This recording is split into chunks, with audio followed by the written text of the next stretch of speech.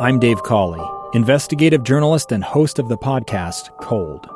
Don't miss Cold's new Season 3, where I look into the unsolved disappearance of Sheree Warren, a woman last seen leaving her job at a Salt Lake City office in 1985.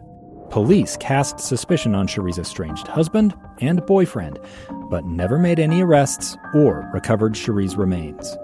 Find Cold Season 3, The Search for Sheree, anywhere you get your podcasts. KSL's top stories on the coronavirus. I'm Maria Shilaos with your daily coronavirus update. The state of Utah is reporting 2,340 new cases of coronavirus today. School-aged children account for 514 of today's newly announced cases. 12 more deaths are reported since yesterday.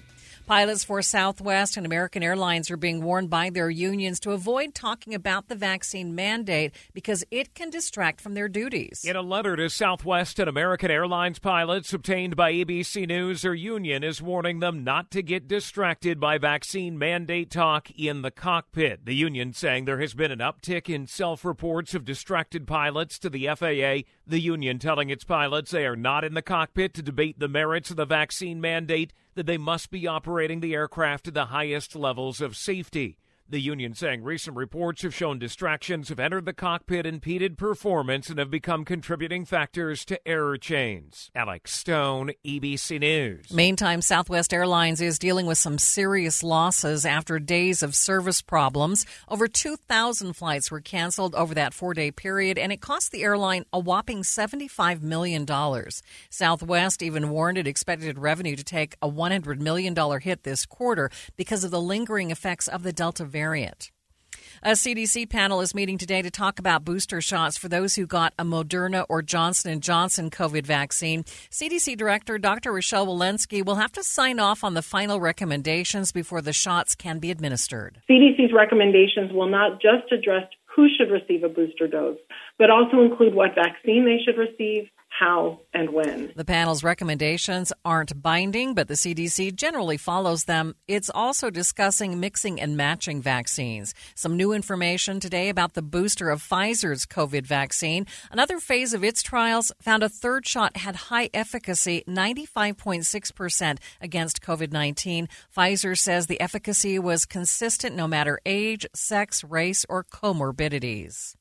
Some of the nation's top health officials say more boosters are needed because the pandemic is still going strong. The FDA's Dr. David Marks says COVID in the U.S. is far from over. We continue to see reports of new variants, and we're also seeing changes in the epidemiology of COVID-19 in our country right now, with new hotspots coming up even as certain places die down. Dr. Marks, in an FDA conference call with reporters, calls it a dynamic situation, adding to the need for more boosters and the mixing and matching of boosters and vaccines. The CDC still gets the final say on the FDA's booster authorization. Derek Dennis, ABC News. The FDA says if you got the Johnson & Johnson vaccine, you can pick which brand of booster you want as soon as the CDC signs off on the plan. Government health regulators are also a few weeks away from likely greenlighting a coronavirus vaccine for kids as young as 5, and the Biden administration plans to hit the ground running once approval is given. Parents want to go to a trusted place, like a community,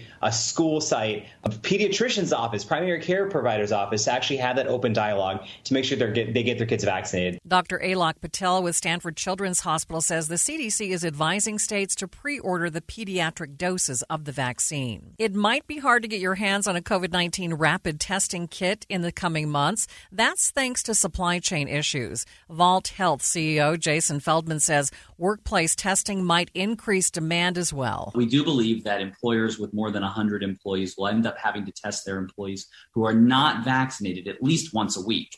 And that challenge is going to be one of the things that will drain the supply chain even further. Feldman adds, as we near the holidays, people will want to be in the clear for gatherings, so the test kits on store shelves won't be there for long.